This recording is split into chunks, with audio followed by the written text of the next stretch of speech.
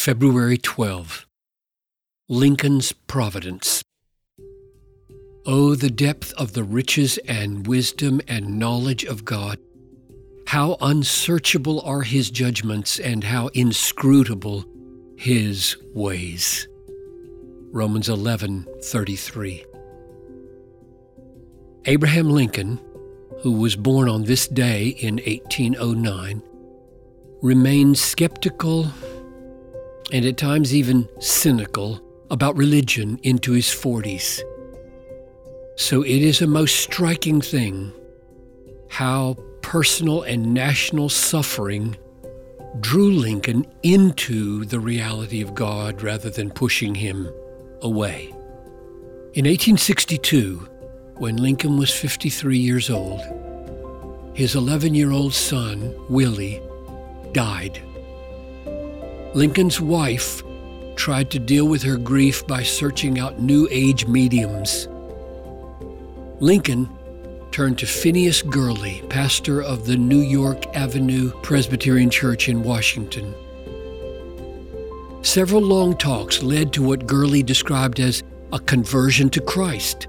Lincoln confided that he was driven many times upon his knees by the overwhelming conviction that I have nowhere else to go. Similarly, the horrors of the dead and wounded soldiers assaulted him daily. There were 50 hospitals for the wounded in Washington. The rotunda of the Capitol held 2,000 cots for wounded soldiers. Typically, 50 soldiers a day died in these temporary hospitals. All of this drove Lincoln deeper into the providence of God. We cannot but believe that He who made the world still governs it. His most famous statement about the providence of God in relation to the Civil War was his second inaugural address given a month before he was assassinated. It is remarkable for not making God a simple supporter for the Union or Confederate cause. God has His own purposes and does not excuse sin on either side. Fondly do we hope, fervently do we pray, that this mighty scourge of war might speedily pass away.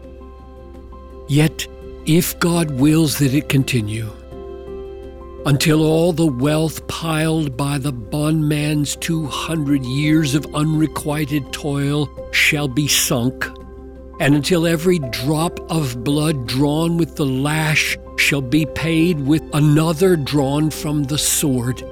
As was said 3,000 years ago, so still it must be said. The judgments of the Lord are true and righteous altogether. I pray for all of you who suffer loss and injury and great sorrow, that it will awaken for you, as it did for Lincoln, not an empty fatalism, but a deeper reliance on the infinite wisdom and love of God's inscrutable providence.